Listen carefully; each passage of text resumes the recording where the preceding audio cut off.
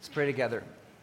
Our Father, the implications of the lyrics of that song, the truth of that song are far-reaching in our life. Having Christ, the Lord of glory, and personally to live in Him makes all the difference in the world. And our Father, we come before you this morning, we assemble this morning with a sense of concern that we are not benefiting, that we are not embracing, that we are not taking advantage in our lives of what that really means to be in Christ. To have Jesus and to sing, He is all I need. But then to live with the cares and the worries and the anxieties of this world is to betray the truth that is our life. So, our Father, I pray this morning as we dig into your word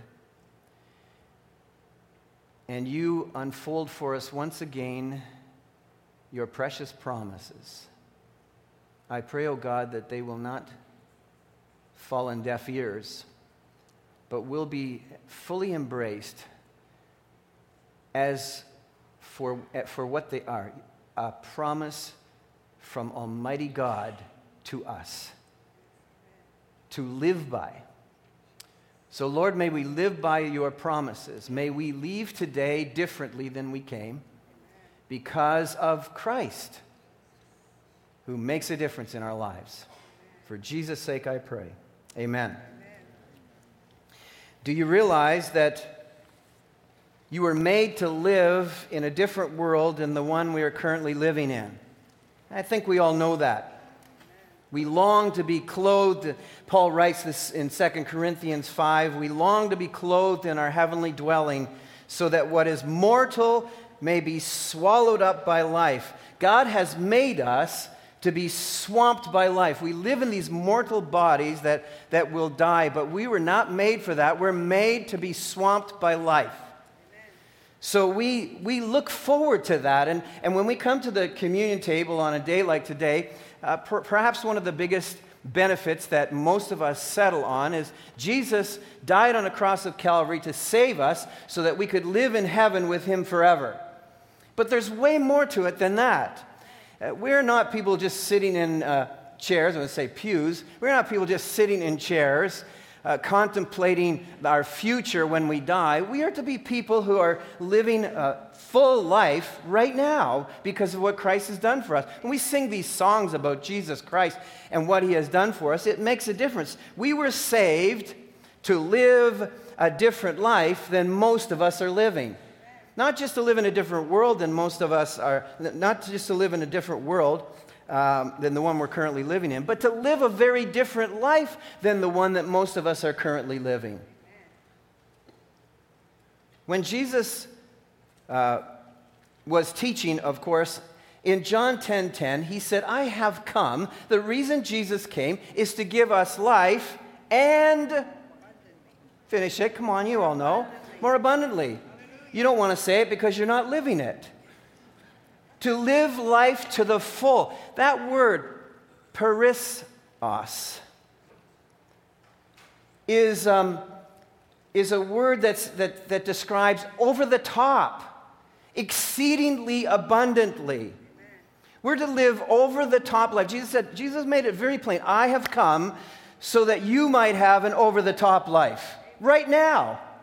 Now, how many of us are living an over-the-top life? Be honest. Are we really living? I hope we are, because that's a promise that God has given to us. He has made us for this. Jesus came for this.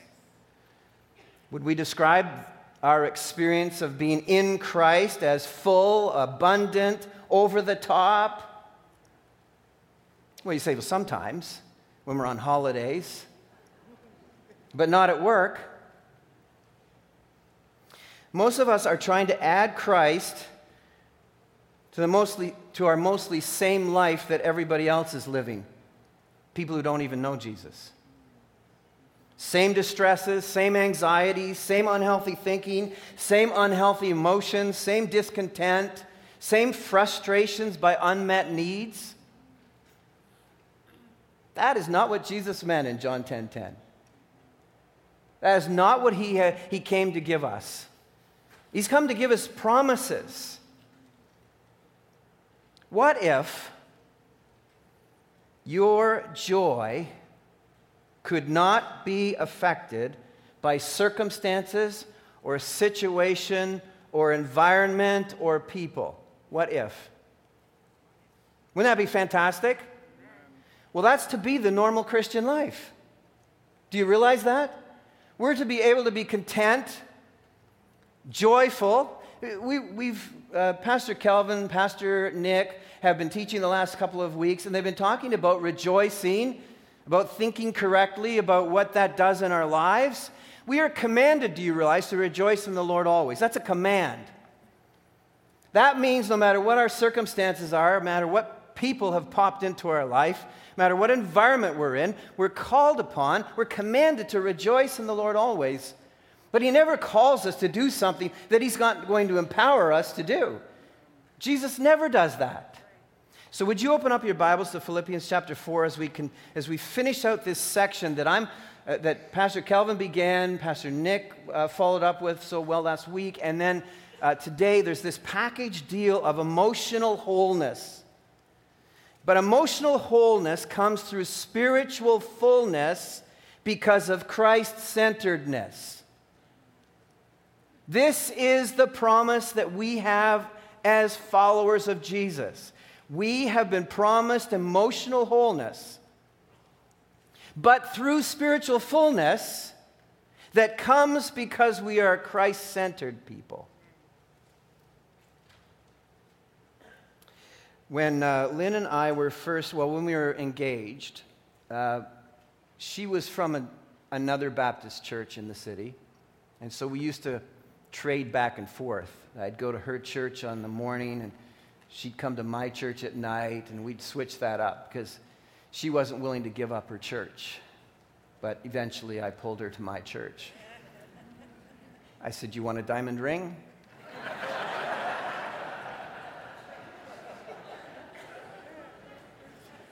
No, she's not that superficial. But anyway, the pastor at our church, if you asked him any day, "Pastor, how you doing?" he would say this, and I'll try to use his voice. "Right on top of the world with my feet dangling." Every single time. "Pastor, how you doing?" "Right on top of the world with my feet dangling." And I used to think, come on. Live in the real world, dude. It can't be possible. And then I read Philippians 4.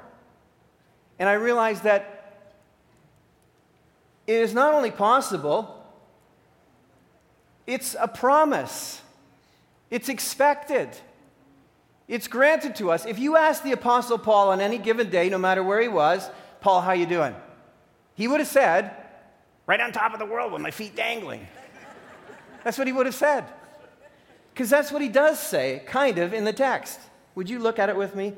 Philippians chapter 4, verse 10. We'll read down to verse 19. "I rejoice greatly in the Lord that at last you have renewed your concern for me. Indeed, you have been concerned, but you had no opportunity to show it. I'm not saying this because I am in need, for I have learned to be content whatever the circumstances." Now, by the way, it's a learning thing. "I know what it is to be in need, and I know what it is to have plenty. I have learned the secret of being content in any and every situation, whether well-fed or hungry, whether living in plenty or in want. I can do all things through him who gives me strength. Yet it was good of you to share in my troubles. Moreover, as you Philippians know, in the early days of your acquaintance with the gospel, when I set out from Macedonia, not one church shared with me in the matter of giving and receiving, except you only. For even when I was in Thessalonica, you sent me aid again and again when I was in need. Not that I am looking for a gift, but I am looking for what may be credited to your account. I have received full payment, and even more, I am amply supplied, now that I have received from Epaphroditus the gifts you sent. They are a fragrant offering, an acceptable sacrifice, pleasing to God. And my God will meet all your needs according to his glorious riches in Christ Jesus. To our God and Father be glory forever and ever. Amen. This is the word of God to us. These are precious promises to us. God means what he says to us, beloved. I want to show you this morning that, as we come to another Lord's Day, in particular the Lord's Table Day, front and center is the sacrificial death, burial, and resurrection of our Lord and Savior Jesus Christ to make available to us richness in life right now. Right now. And the Apostle Paul puts the matter of soul health and soul care into practical perspective right here for us. He's been building the case.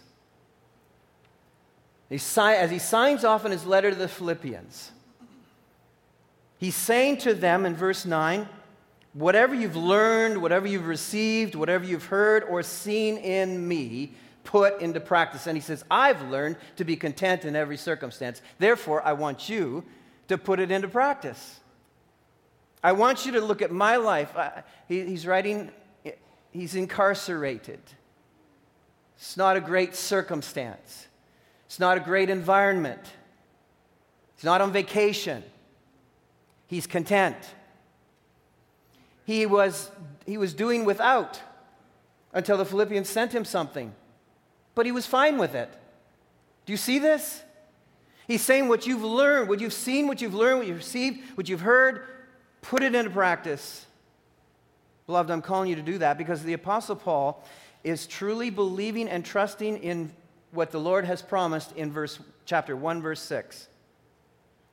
He builds his whole case on this. Being confident of this, that he who began a good work in you will carry it on to completion until the day of Christ Jesus. As far as the Apostle Paul is concerned, he's taking the Lord up on that promise. And whatever his circumstances, it's part and parcel of what God is doing to complete the work in Paul's life. And so it is for you. So it is for me.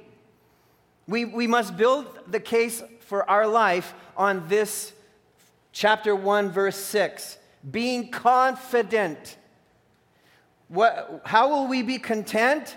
When we are confident that Jesus, he who began a good work in me or you, will be faithful to carry it on to completion until that day that Jesus comes to get us. That's the promise that's being made to us in this text. So what have we learned over the last couple of weeks? Just want to review, because some of you have been on holidays. I was on holidays. I had to catch up.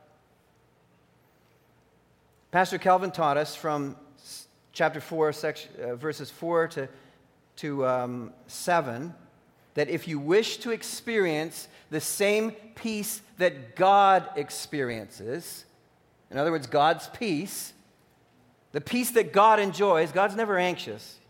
He's never up there, whoa, I don't know what to do. Gabriel, can you help me out here? I'm a little bit stressed today. Because God's never there. That's never where God is. He dwells in peace all the time. If you want to experience the peace that God experiences, you have to enter into a lifestyle of constant conversation with him. You have to talk to him all the time. Only in Christ is your heart and your soul safe. You attract God's peace when in prayer your affections are refocused on God's affections. We've learned this. Pastor Nick taught us last week that if you wish to hang out with the God of peace, you have to think about and then act upon his favorite things. Right things, praiseworthy things, excellent things. He doesn't hang around unrighteous thinking. You can feel it. When you're not thinking praiseworthy, admirable, excellent, noble, right things, true things, when you're not putting those into practice in your life, you can feel the distance between you and God. You can feel it. You all know this. You feel it. When you get back on track, you realize that, no, God's drawn close. I'm experiencing the presence of God, the closeness of God. Prayer famines or unhealthy thinking will produce anxiety and alienation from God's presence. And the problem is most people want this peace and contentment, but the cost is greater than many wish to pay. They don't want to pray all the time, and they don't want to think right. They don't want to put right things into practice. Guess what? You can't have it both ways.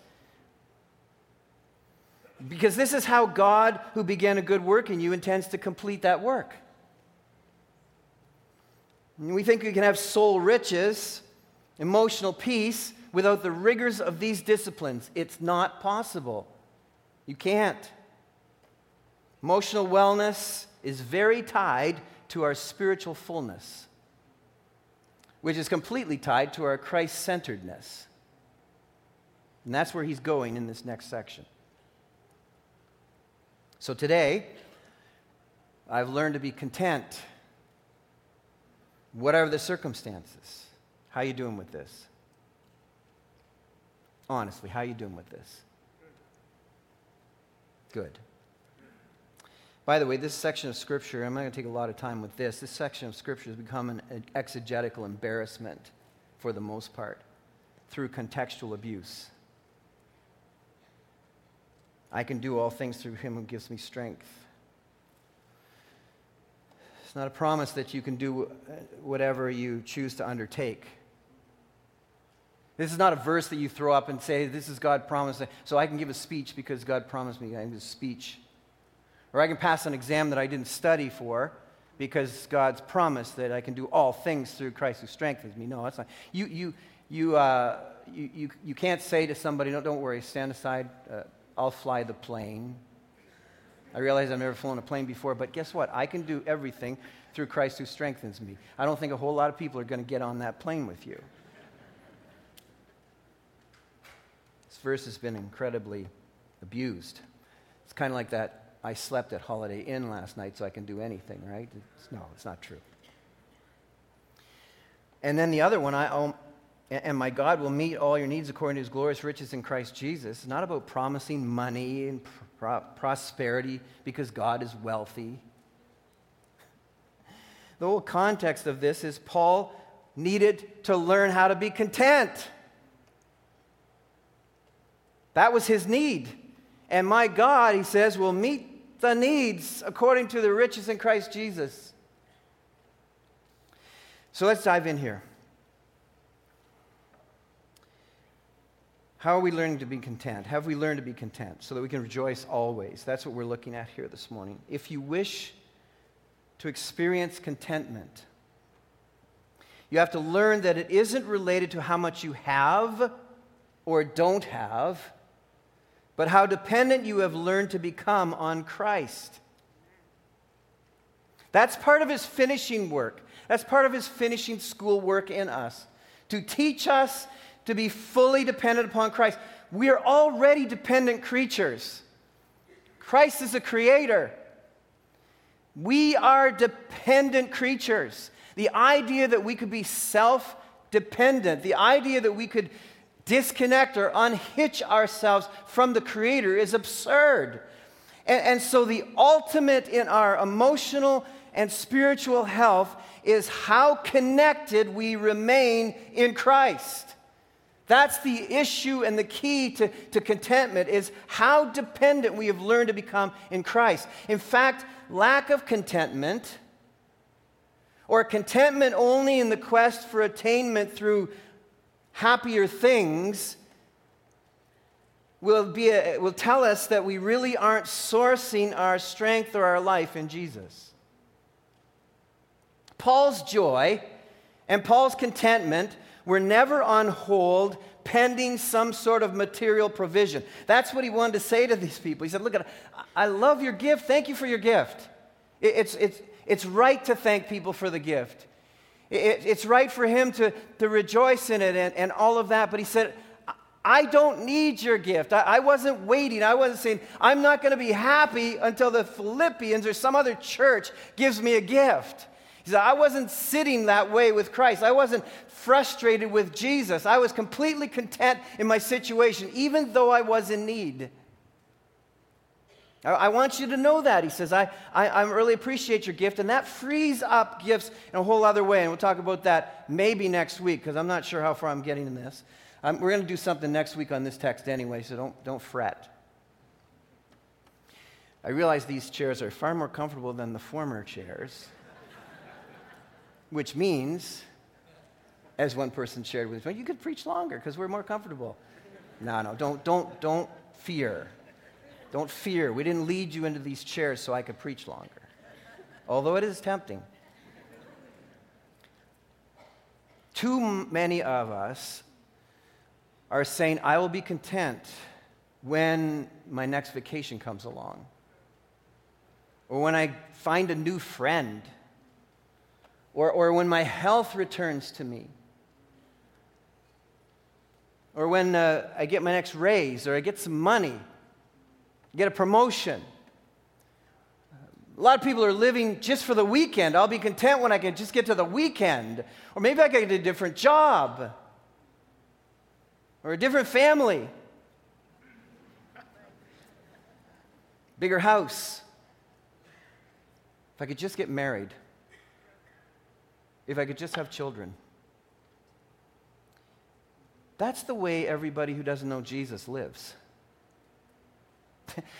Is there not supposed to be a difference? Jesus says, I came to give you a difference. I came to give you an over-the-top life. Not like them. And Paul says, I'm embracing that. I'm all for that, and I'm going to live that out. I'm going to learn what it is to be content. But not by his own sort of grin and bear it. It wasn't about him summoning up his own strength and resolve. Do you see what he says here? I can do these things. In other words, I can be content contextually. Not just do anything. I can do these things, all things through him who gives me strength. Look, he says, I'm not preaching to you that I can be content because I'm some sort of special guy and I've got real emotional balance in my life. That's not what he's saying. He's saying the only reason I can do this, and the only reason that I can tell you that you can do this too, is because I have Jesus. And I rely on Jesus, and he says, I'm just telling you from experience that it works. I need his strength, I rely on his strength, and in his strength alone, depending entirely on him, I'm content.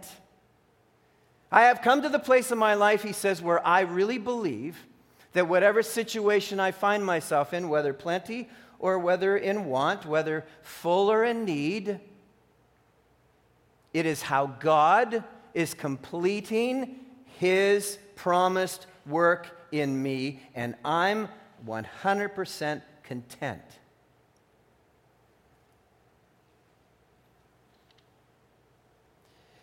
Now,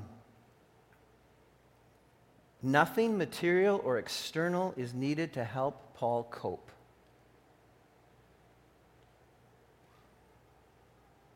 His abilities, our abilities, your ability to do this, to experience this, is entirely tied up in your relationship with Jesus Christ.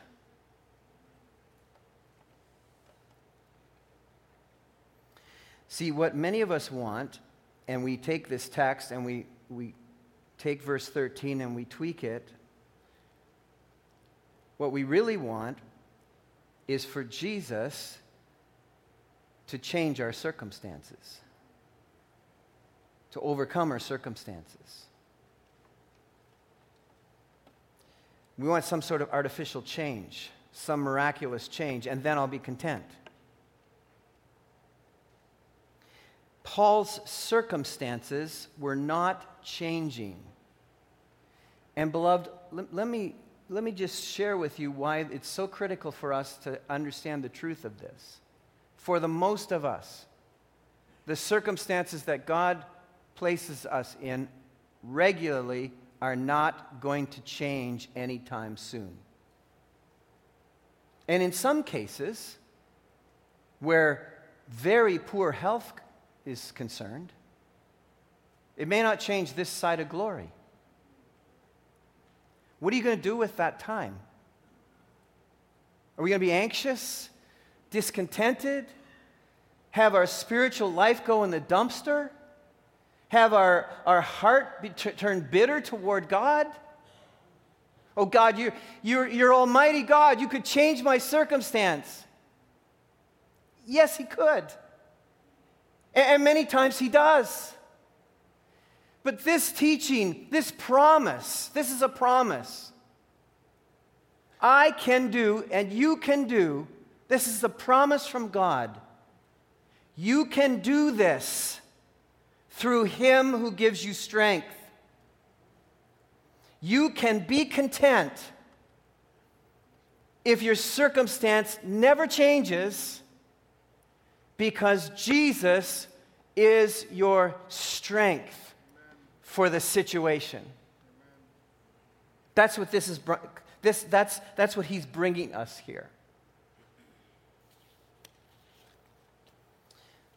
This is not courage to succeed teaching. It's not what this is. This is a promise of contentment and joy in any circumstance. You see, you can't have God, you can't have a God who would say to us, rejoice in the Lord always, who would then turn around and not expect us to be rejoicing in tough times. But you can't, and you can't have a God who would tell us to rejoice in the Lord always, including in tough times, and then say, hey, you're on your own. I hope it works for you. The two sides of this coin are set up here for us. The command is to rejoice in the Lord always, and the promise is the strength of Jesus to do just that.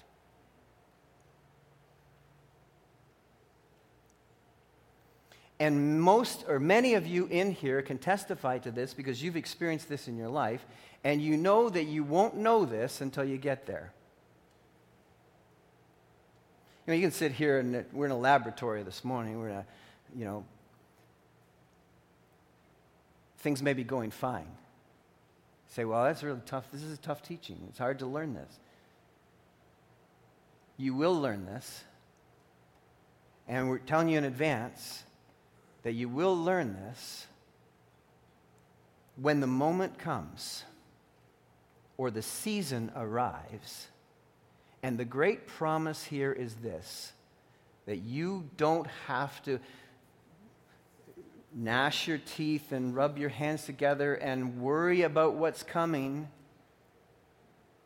How am I going to handle it? What happens if something awful happens to me? What happens if some sort of thing comes my way? How am I going to be rejoicing always? How am I going to do this? I can't do it. Yeah, you know what? Sitting looking at it, yes, except this is a promise that says when it comes, this is my promise to you. I will be your strength, Jesus says. I will give you the strength you need to be content.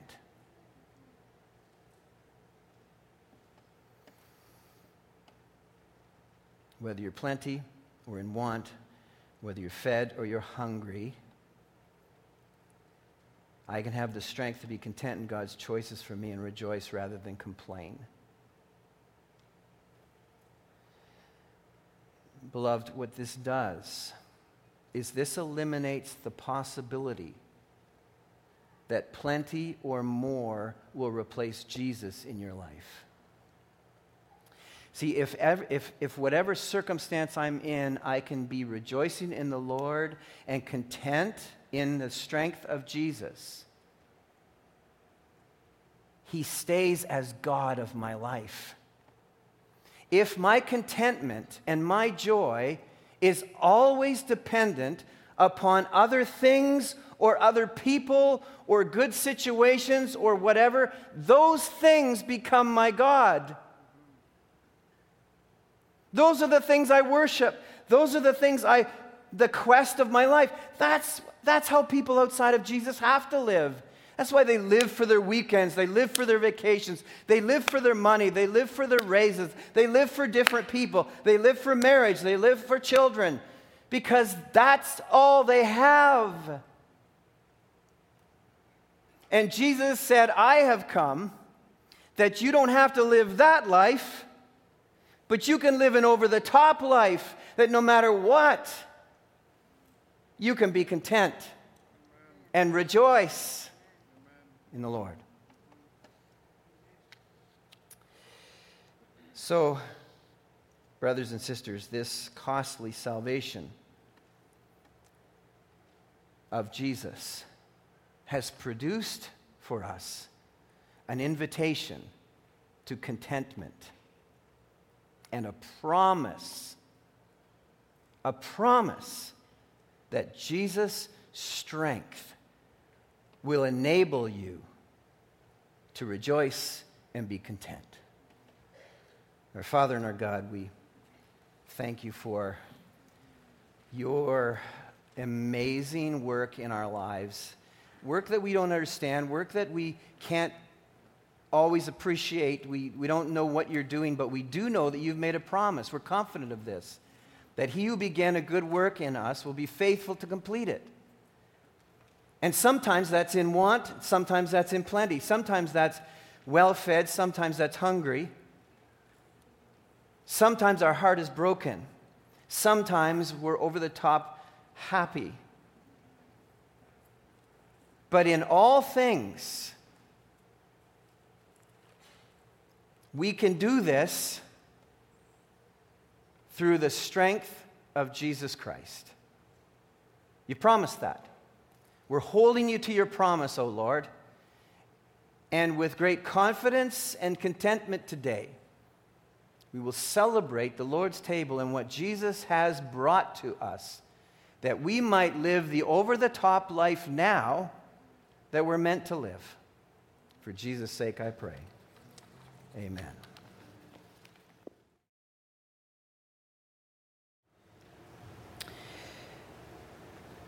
How can I put some final thoughts to this morning? I think most of us are regularly frustrated by someone who stands before us and says, be happy. Everything's going to be okay. Be content. When we can look and say, yeah, sure, everything's going okay for you. It's easy for you to say. I'm not the one saying this to you today. The one who says this to you is the Apostle Paul. Through the guidance of the Holy Spirit, of course. Through the direction of the Holy Spirit. But the Apostle Paul. Paul was writing this when things were not okay at all. He was being harassed. He was being persecuted. He was, I'm sure, in somewhat of a quandary, thinking, here I am incarcerated and fruitful ministry's not going forward. I could be out there. What are you thinking, Lord? He was feeling abandoned, as we understand in the text. The Philippian church had gone into radio silence, and so had all the other churches. He felt like everybody had left him. Very lonely. He's the one who was writing it and saying to us, I have learned. And he had the qualifications. He had the street cred to say this to us. I have learned to be content in every situation because of the presence of Jesus Christ. And with the presence of Christ always comes the power of Christ. Always. Beloved, there's no shortcuts to emotional wellness. No shortcuts. We try to shortcut this. Say, oh, it didn't work for me. It's not working for me. Because you're shortcutting it. There's no shortcut. If you want to experience God's peace, you have to be in prayer, talking constantly to God in His presence. If you want to have the presence of the God of peace, you have to do right thinking, noble, praiseworthy, admirable, and live these things. And if you want contentment, you have to trust in the promise of God that in whatever situation you're in, He will give you strength. Now, we live by faith, not by sight. This is who Christians are. We're called to have faith that when He will be there and grant me the strength. Because we have to be confident that He who began a good work in us will be faithful to complete it in ways that will be a mystery to us until that day of the Lord Jesus comes to get us. Let's stand for prayer. Our Father, it has been good for us to be here, to be together with you in your presence, to sing your praises, to worship you, to lift up our hearts and lift up our heads. Where does our help come from? Our help comes from the Lord, maker of heaven and earth, who never breaks His promises. So, O God, we can do these things through Christ who strengthens us.